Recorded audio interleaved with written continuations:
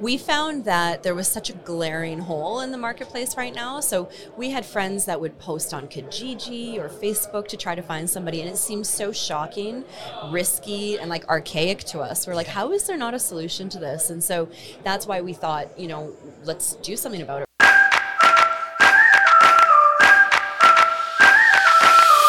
Welcome to Startupville, the show where we discuss what it's like to build a tech startup and a startup ecosystem in a small city.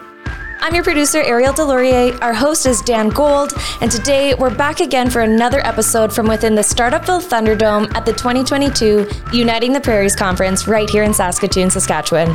We're officially more than halfway through the Up Conference mini-series. The first two episodes featured exciting chats with some super cool people representing all three of our beautiful prairie provinces.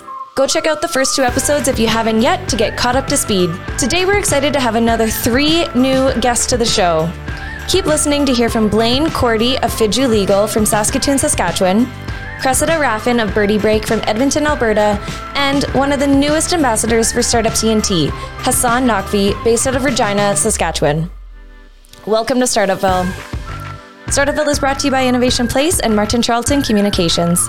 First up, we've got Blaine Cordy, CEO and co-founder of Fidju Legal from Saskatoon, Saskatchewan. Fidju is a client experience platform for delivering subscription legal services. So we're approaching the back end of the Up Conference here in Saskatoon. We are in the startup, the now legendary Startupville Thunderdome. And I have to say, it's been a true delight of a day. With me, Blaine, is it Corty? You got it. It's Cordy. Cordy like 40. Nice. And everybody says either Court or Corte. So I'm really happy you got it second try. That's awesome. Very European. 10 points. So I always like to get people's names right out of respect for them. So firstly, tell me what Fidu is. Sure. And secondly, what your involvement is. Sure. So the company's Fidju. Okay. There you go. Name. See, I should have asked on that one. I am the co-founder and CEO. Okay. I started the company a number of years ago, kind of have been in the ecosystem for a while. Startups are a journey. We've kind of been on for a while. I'll give you a little bit of a history here. We were in the very first co-launch program that Collabs put on. I remember. That Solonscale one. Yep. I also remember that. Yep. We've been working on this for quite a while through that. Our team looks like myself and my co-founder, Kim. She's based out of Atlanta, Georgia. So we're a fully remote co-founding team, which is amazing. It's pretty unique. It's amazing. And the company, what Fidju does is we help lawyers 5x their margin by switching from billing by the hour to switching to billing by a flat fee and a subscription model. So we take the legal services that they offer, break it down into component parts, build automations around those things. Like if a lawyer is explaining part of the law or explaining how process works at a certain stage, or all of those little things that they're explaining will help them build an article or a video or FAQs around that. Mm-hmm. If they need to gather data at a certain point in time based on their workflow, we give them the ability to build a form around that. And maybe that form turns into a document that gets generated. Maybe that document gets signed. All of these component parts of a workflow for lawyers get automated, and what it really does is lets their professional expertise shine, because what we don't automate is the important stuff that a lawyer brings to the table, and so we take all of those component parts, wrap them in a workflow, make that easy for clients to consume with a branded client application, and all of this is in an effort to help lawyers ditch the billable hour, which is a ton of systemic problems. Help move them to a better business model. So when you look at your model and you've really gone to the extent of going, hey, here's an industry, here's a sector, there's a lot of repeating behaviors in this. There's elements that could be automated, and there's systemically we can do learning. so that then when it comes to this task with another client, there's the starts of the model to then really scale efficiency, because the core of a legal representative is their mind and their expertise. Yeah. Yet we always get into this space with billable hours and professional services where there are just a lot of repetitive tasks, and sure, things need to be customized. Forms and documentation needs to be structured in a certain way. But a lot of that fits into a format because that's established precedents. Yeah, and it's not. So there's a couple of things there. First of all, because we naturally focus on the deliverable. Mm-hmm. Often we look at things like, that employment contract that we need if we're an early stage company. You kind of dismiss the technical side of it and say, I just need a contract. And it's easy to skip the parts where the lawyer is making sure that fits your business and that industry and that role you're hiring for, and making sure you're not having some outsized NDA that doesn't fit the industry, or maybe cause legal issues down the road, or whatever that looks like, right? There's a lot to that. And understanding that the lawyer's value is there. It's not always in that end deliverable. Yeah. It's in the process to get to the deliverable. And so for us, it's really about what can we pull out of that can be turned into a repetitive action. Mm-hmm. So you're not doing this stuff in a one-to-one manner, you're doing it in a one-to-many manner, and reaping the benefits of doing that. So there's the efficiency and the ability to scale projects, because of having that efficiency. So on the service provider side, on the lawyer side, the legal side, there's, it makes absolute sense. Here's the crux of it. Lawyers are in business. I'm not going to, jump onto the other side and cross-examine you. Horrible reference, let's move on. But from the point of view of billable hours for lawyers works really well, because, they return results for a lot of people. What's the incentive for a lawyer, apart from working more efficiently, if they get to the point of going, well, the value in me is my knowledge, and I'm not wasting my time on these smaller tasks, the repetitive tasks. Is there a lawyer out there who would maybe consider that because there are these efficiencies, that they could become more competitive in the marketplace when it comes to pricing? Absolutely. Yeah, you touched on it right there at the end. One of the core benefits that we provide is almost the permission to iterate on the business model. And if you look systemically, there's $1 trillion of legal services globally, worldwide.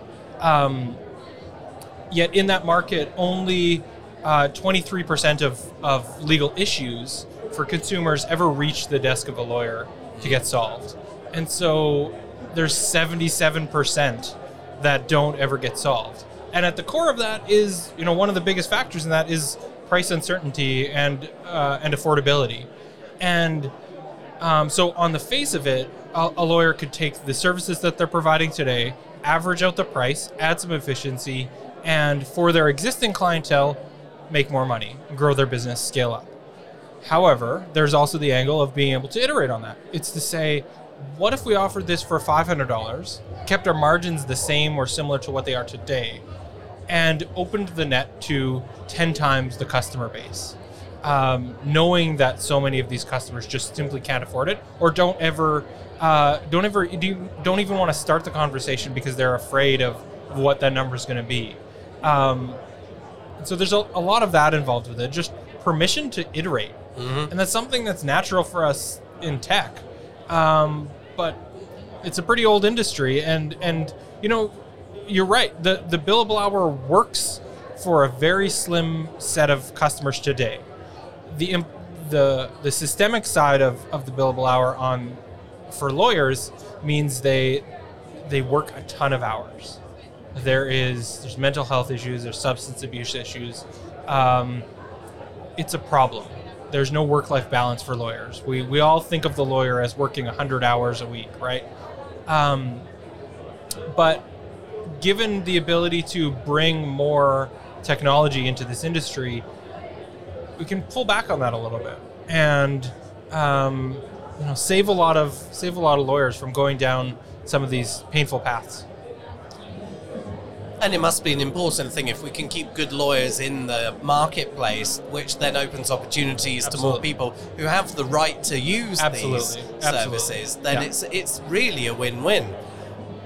So you've got this model, you've built it remotely with a founder. Yeah. Aside from, let's face it, the challenges we've had over the last couple of years, in terms of building the relationship, how did you first meet? Yeah. How did you manage the relationship and go from kind of, this is an idea, we want to do it, formalizing it, because, Canadian working with an American, how that all came together? Yeah.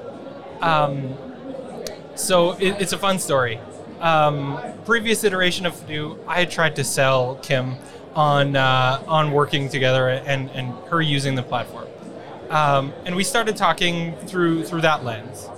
Fast forward a few months, 6-8 months, something like that, and we were at a conference that Canadian unicorn Clio puts on every year. This one was virtual that we're talking at. She was speaking on a panel. There was like this chat room after the fact that we were all kind of talking in, and I kind of realized like she's talking about the path that I want to go down for this business, and she's the subject matter expert of subject matter experts. She's the number one person I would want to do this with, and so I just sent her a cold email at the conference. I'm like, I don't care what it looks like, let's just work together, let's figure something out. And so we just started talking from there, and about 6 months later, we announced that she was joining the team, had some pretty good press from that, and had our first kind of set of beta customers from that announcement period, and starting to work together like that. And then the best part of the story is, fast forward a year, that same conference comes around, we entered a pitch competition at that conference and won it. And so it was really a full cycle, full year in the making to get there. It sounds brilliant. I wonder if there's a element within you that goes, okay, I've got this dry marker board on the side of my office. And on that dry marker board, it's like, okay, here are all the industries that would benefit, the professional service industries, that would benefit from looking at this as a model. I'm not going to say, hey, is it accountancy? Is it this? Is it that? But there are a lot of professional services that have a lot of repeating behaviors. So there is that opportunity. There is that opportunity to do that. Yeah. And, you're on this journey now. You've got that potentially down the road as an opportunity. Yeah, it's absolutely something we've talked about.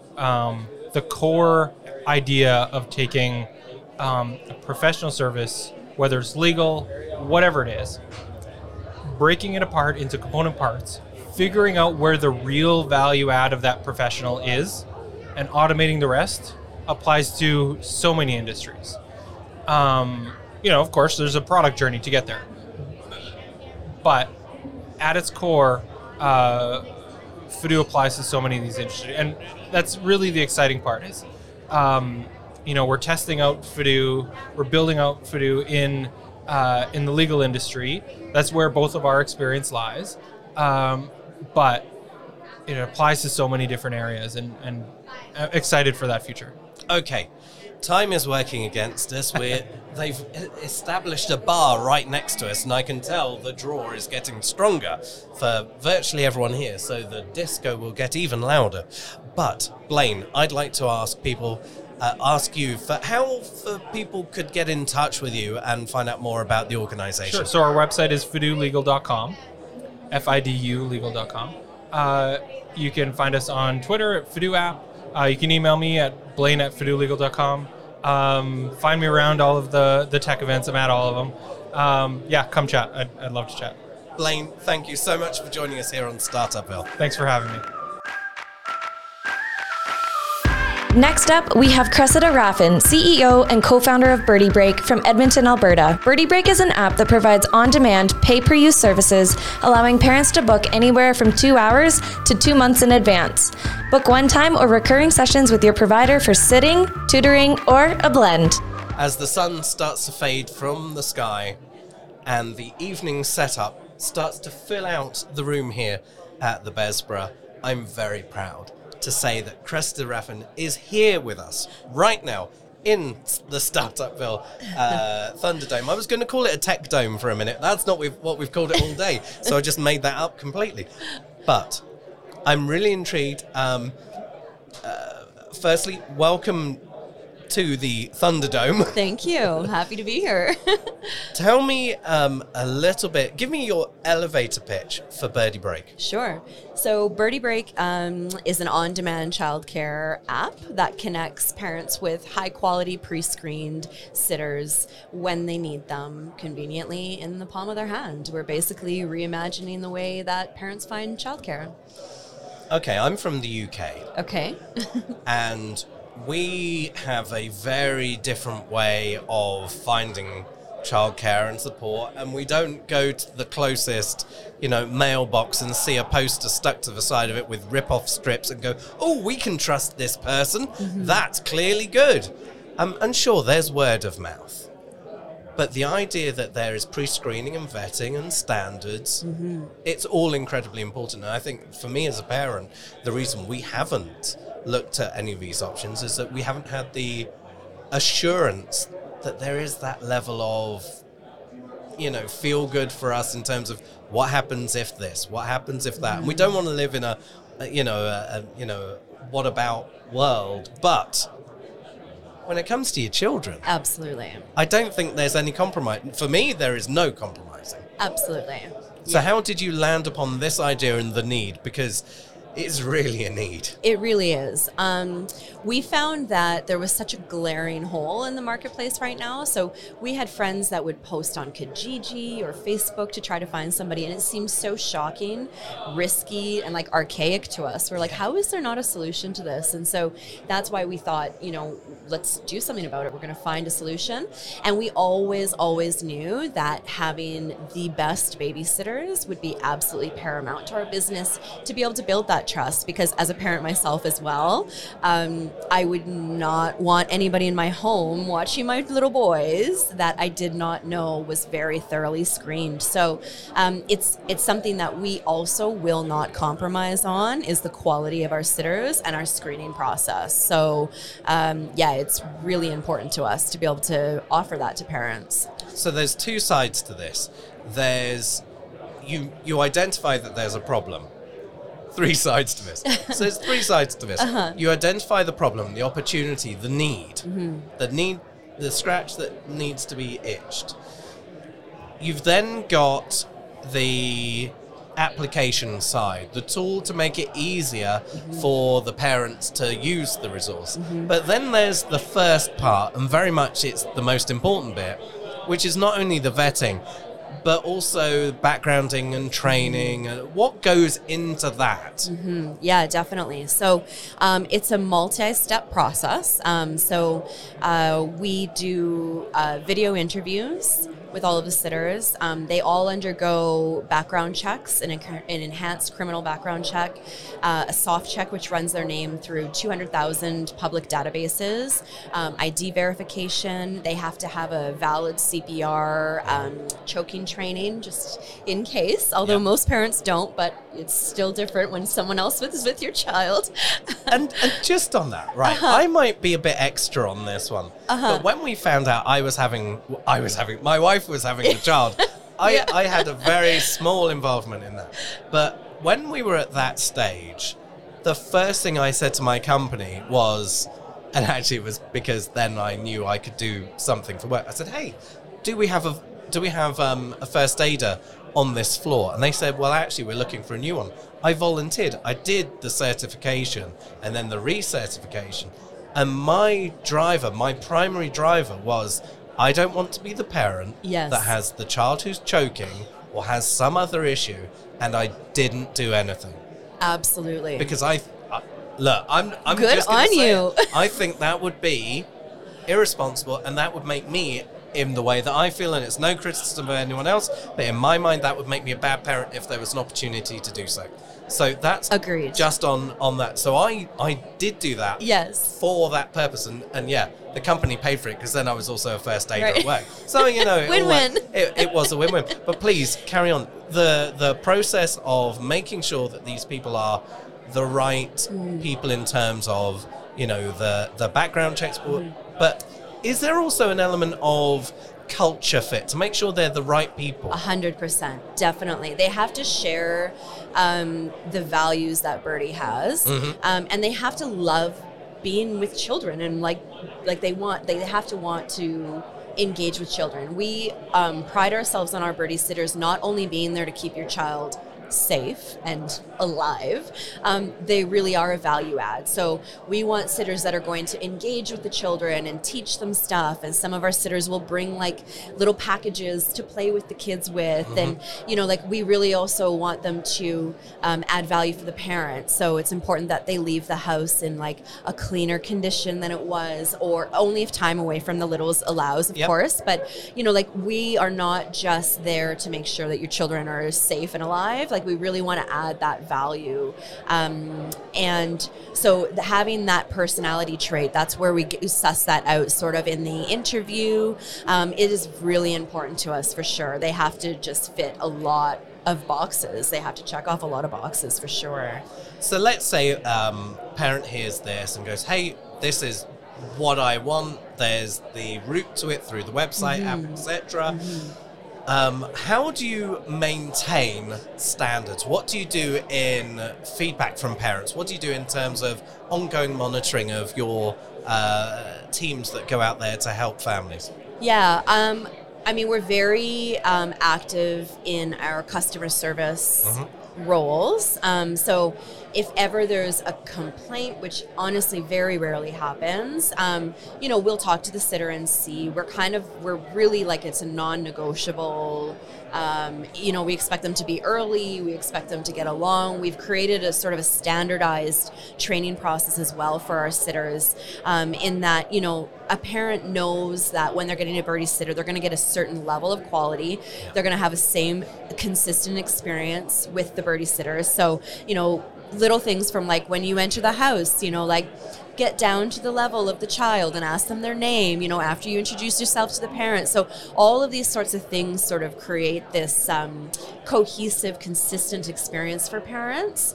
And so, yeah, managing, you know, just sort of that, and making sure that parents always know that, you know, although we are tech enabled, although we are an app, there's real people behind it, and we're always there for them, and they can call us and email us, and we're always like really actively engaged in the customer service if ever there were any issues. So yeah. So there's three key relationships here. 4. So there's me with my maths again. So there's your relationship with your team that goes into the house, the person that goes into the house, and you've got your process and then your expectations and the training that have come to play.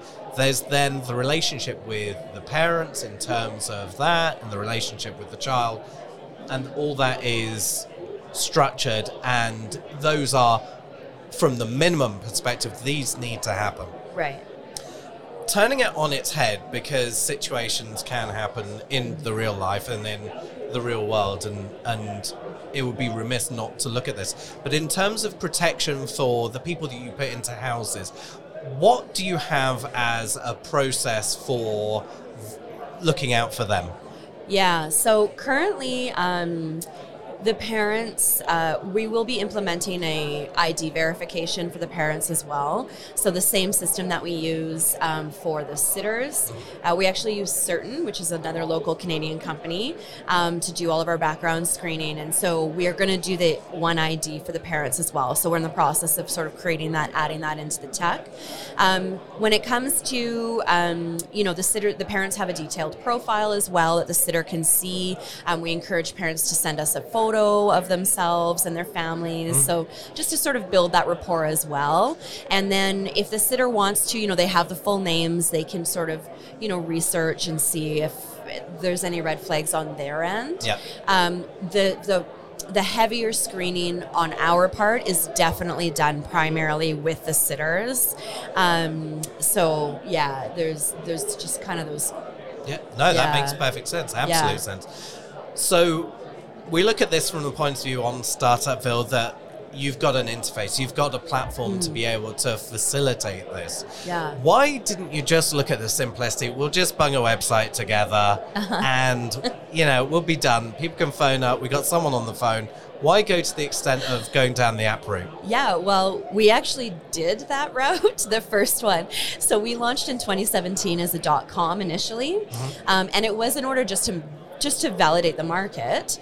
And so we sort of pieced together a bunch of website and softwares and had them all working. And so, we joke about it now that we kind of were like ducks, on the surface that it was all very seamless. But underneath we were really kind of managing everything in the back end.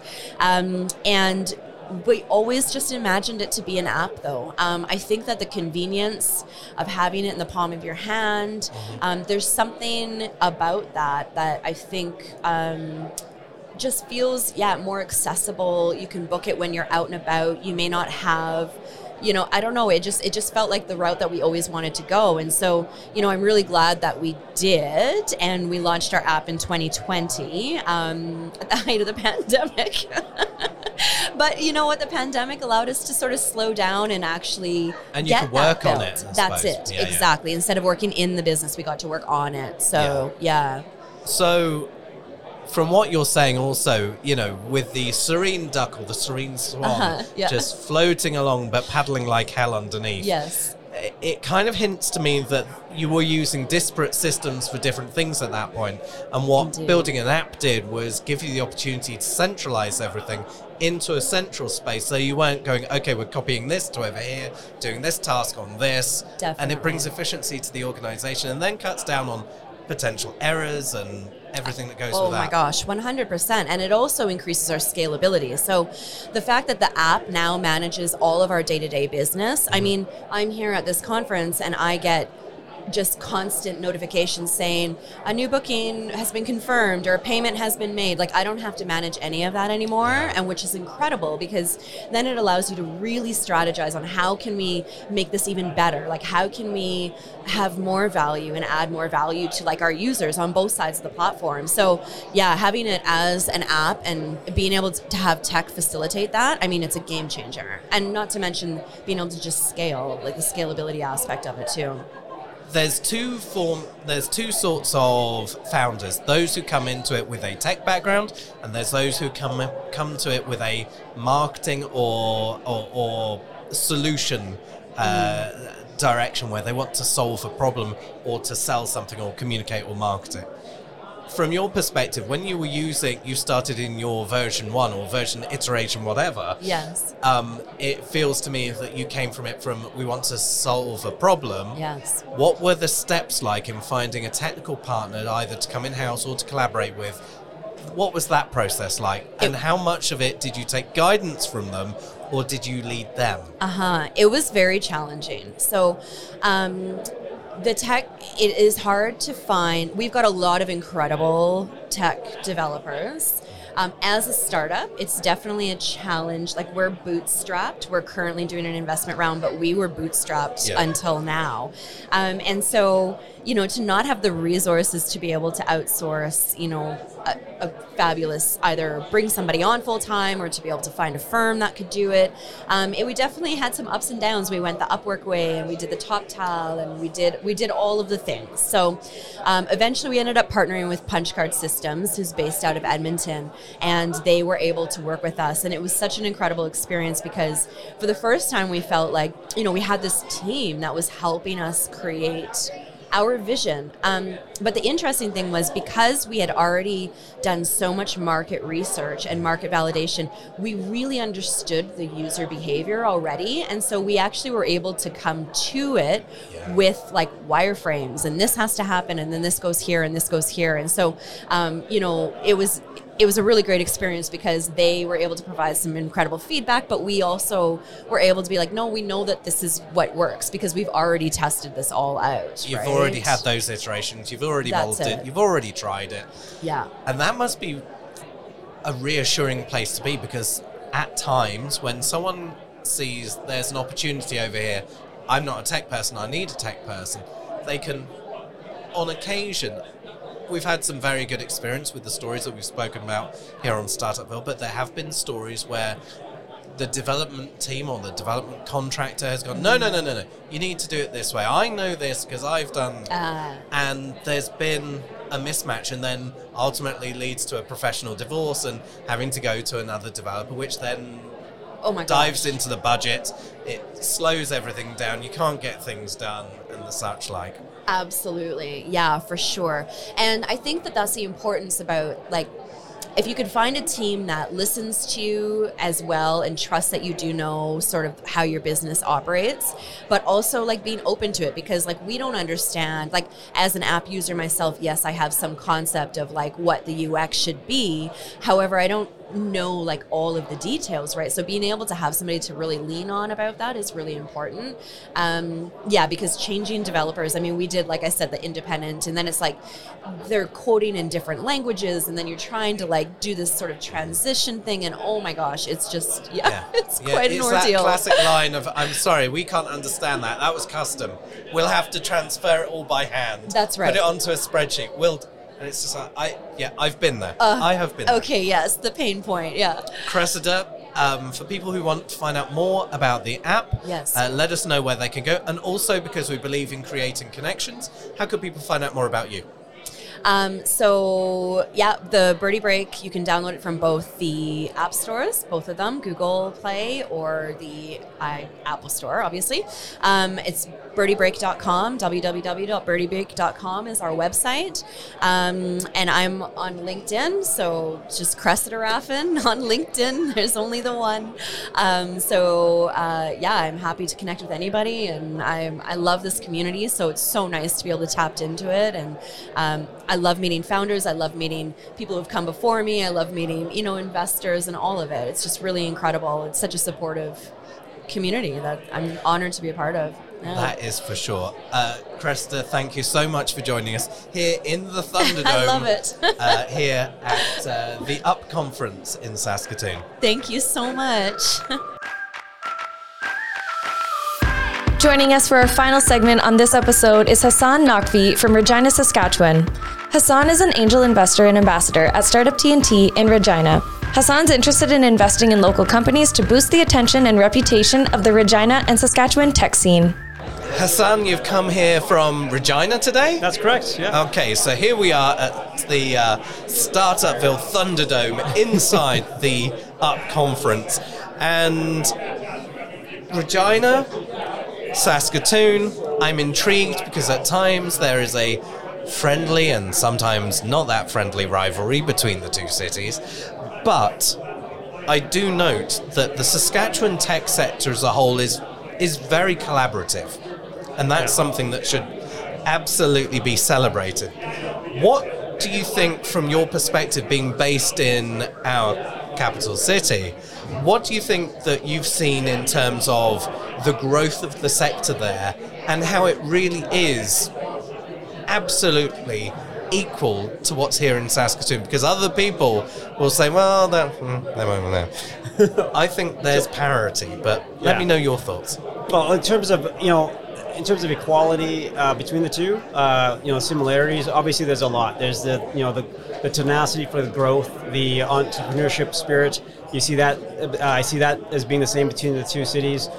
Yes, there are differences. Yes, there's a competitive nature between Regina and Saskatoon. It's always been there. It's been there during the whole time I was growing up in Regina. But this is what you see is an environment where the two cities, at least in the startup community, they work together. We see ourselves as one. I mean, you see that even with Startup TNT, where right now, because of the size and the nature of the environment here, we are one collaborative Saskatchewan stream for Startup TNT, and we see both Regina and Saskatoon working together to basically achieve the same ends for all the startups that are involved. So just on that, we were speaking to Jade earlier on, and he was giving us a perspective from the Pan Prairie's perspective. Yeah. Tell me more about specifically a Saskatchewan perspective and how we're seeing the growth here from the Startup TNT viewpoint. Well, I got involved with Startup TNT fairly recently, and when I first started, which was only last fall, I've seen it grow quite rapidly. So it was just me in Regina initially, but now it's we're seeing that it's catching momentum. It's growing quite a bit. You're seeing folks from outside the region, so out from BC, from Ontario, looking towards the prairies and saying that, hey, there's actually good value here and lots of good innovation. The ideas I'm seeing coming up from both Alberta, Saskatchewan, Manitoba are just, in my mind, the phenomenal quality and really investable companies. So, I agree with Jade in that, there's a uniqueness here, and Startup TNT is taking advantage of that and helping it grow.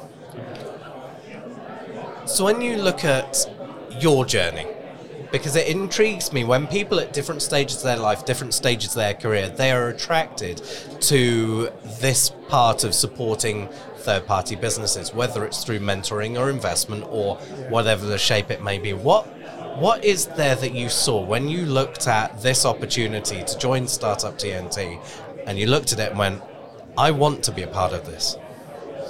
It was a couple of factors, not just one.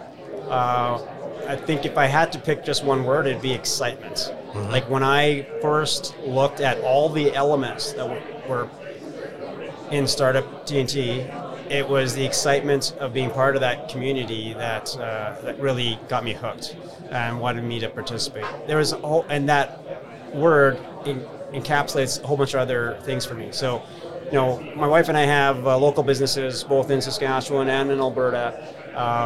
We want, therefore, to see, it's a little bit self-fulfilling in that sense that to see our businesses grow, we need to see other businesses grow and prosper as well. We're not in a vacuum. So helping local communities grow obviously makes sense. Investing in the community makes sense because that's going to help those businesses, are going to help our businesses. Then there's the continuous learning aspect. I knew what I was doing with my businesses, but as we looked outwards to other startups, other companies, other founders, we found that there's a lot here to learn. There's so much more. So the learning aspect that was there, the educational series that they held every week during the summits, that was just phenomenal. I mean, the amount of learning that occurred was probably almost like a university course level. Mm-hmm. Then on the DD calls, meeting folks, connecting, learning through that. So all that put together, and then the excitement of the summit, like who's going to win, you're voting. There's a little, suspense there, a little bit of drama. Yeah, let's get the drum rolls going. Yeah, exactly. So it makes it fun, makes it exciting, makes it an environment where you're learning. And so all of that put together, that's what really makes me want to be involved in it. Here's a question that I haven't asked many people. It's something I asked a very long time ago on one of the earlier series of Startupville. But with the perspective that you have with your own businesses, and this might not fit, but go with me and it might work. Sure. But has there been a moment when you've looked at some of the programming available through Startup TNT, when you've looked at some of the founders and the ideas, just the way they think, that has given you the opportunity to refresh your own perspective towards your business and gone, light bulb moment, why aren't we trying this? Yes, I see that. I see that actually quite often. Just ways in which basic things like in terms of interacting with our staff, minor little things, like incentives or how to handle certain scenarios, all the way to, we're handling our social media in not the best way or something like that. So there's a lot of crossovers. As you learn things, you realize, and you talk to people, you come across problems that are very similar. You talk to them about their experiences. They tell you how they solve some of their problems, the things they went through, and then you realize, hey, that's very similar to what happened to me, or is happening to me right now, or happened to me before, and now you can put that together for a solution that helps you either now or down the road. So. And even if it's not quite the right one, it's something you can model from, which is a very good thing. Yeah. So when it comes to that, the big vote and the drum roll and the decisions made and we've got our winner here. Yeah. There's an adrenaline and excitement.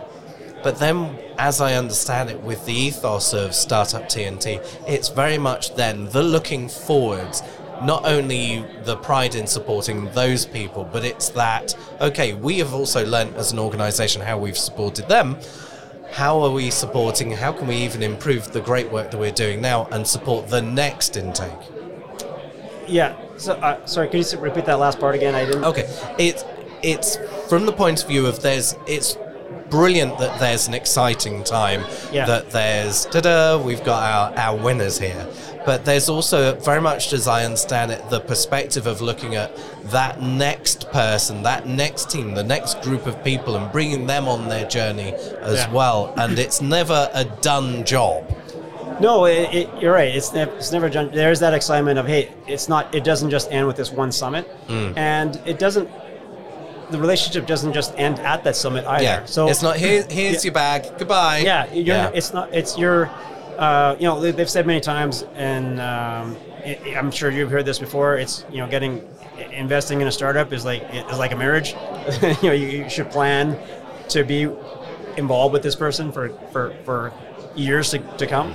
And that's kind of how we treat not just the ones that are invested in or that win the summit, but also other companies that didn't quite make it. Because, you have companies that don't quite make that first top 20 or the top 10 or the top 5, but you still believe in that person, and you still believe in their idea, and they just, they need to figure some things out.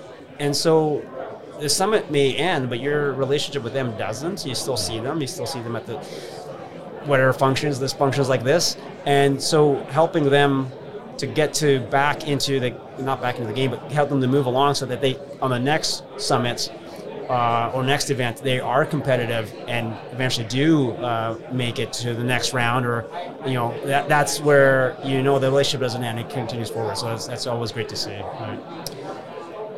So you've seen success relatively in the short period of time that you've been with the organization. There's been this path and this route for people.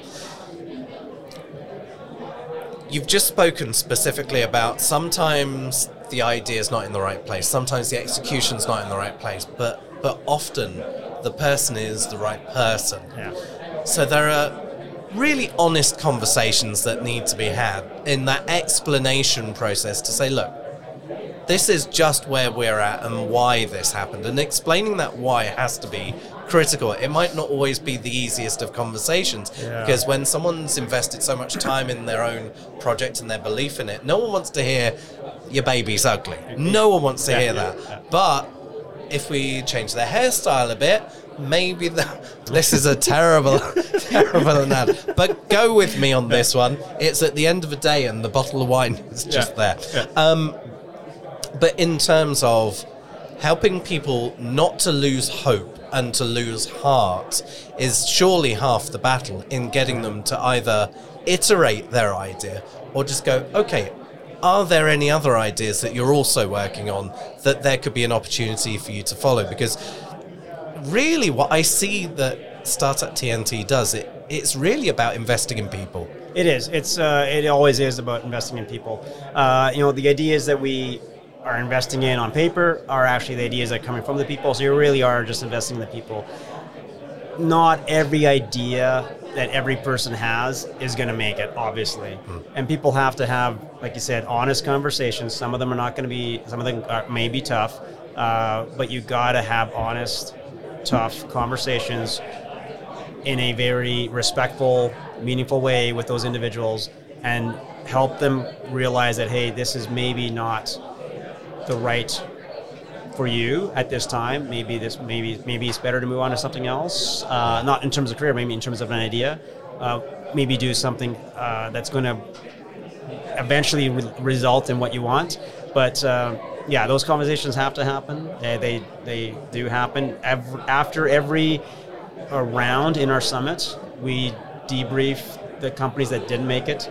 So yes, I've had to sit through some conversations where you have to explain why that didn't happen, where the shortcomings come in, and you just have to be honest. What were everyone has good points, so you always raise the good points. At least I do. I always raise the good points first, and then you talk about the points that were a bit are the shortfall, and then maybe some tips on how-tos and how to improve. And here's the opportunities. Yeah, right. And sometimes those conversations, especially when you start to talk, they result in generating ideas. So you provided them with some information, they may actually be able to pivot, right? And that's what life is all about. Everyone runs into problems. Everyone has to pivot somehow, some way, in order to progress. So as long as you're providing honest feedback so they can use that information to actually make a meaningful pivot, then you're doing what needs to be done, right? You're doing what you have to do. So, well, I'm very excited for the future of this sector within Saskatchewan, across the province, and Canada's footprint on the world's tech sector, which is growing and having a greater impact year on year. Hassan, if we wanted to find out more information about you, how could people get in touch? They can reach me on LinkedIn. That's the best way to reach me. Hassan Naqvi on LinkedIn. That's basically all I've got so far. Do you know what? Increasingly, every time we have this event, there's social media channels that fall off and everyone gets to the point of going, it's just LinkedIn. And do you know what? That's absolutely fine. Thank you so much for that. If people did want to find out quickly about Startup TNT, where could they get that info? Yeah, Startup TNT, we're obviously on the web, just startupt.com as best place to get information on that, or they can reach out directly to me on LinkedIn, and I'll be happy to chat with anyone about Startup TNT. Thank you so much for joining us here on Startupville. All right, thank you, Dan. Startupville is brought to you by Innovation Place, helping grow the tech sector in Saskatchewan, Canada, and is produced in partnership with Martin Charlton Communications at WeTellYourStories.ca. Our show is produced by me, Ariel Deslauriers, and our host, Dan Gold. We're extending a huge thank you and shout out to our pals over at Collabs for allowing us to take over the 2022 Uniting the Prairies Conference to bring you this exclusive content. Our theme music is from Gigi Riggs and Reactor Productions. Find out more about us and our guests at innovationplace.com/startupville and follow us on Facebook and Twitter at StartupvillePod. Remember to subscribe and review wherever you listen to podcasts. It really helps us rise up the ranks. See you next time on Startupville.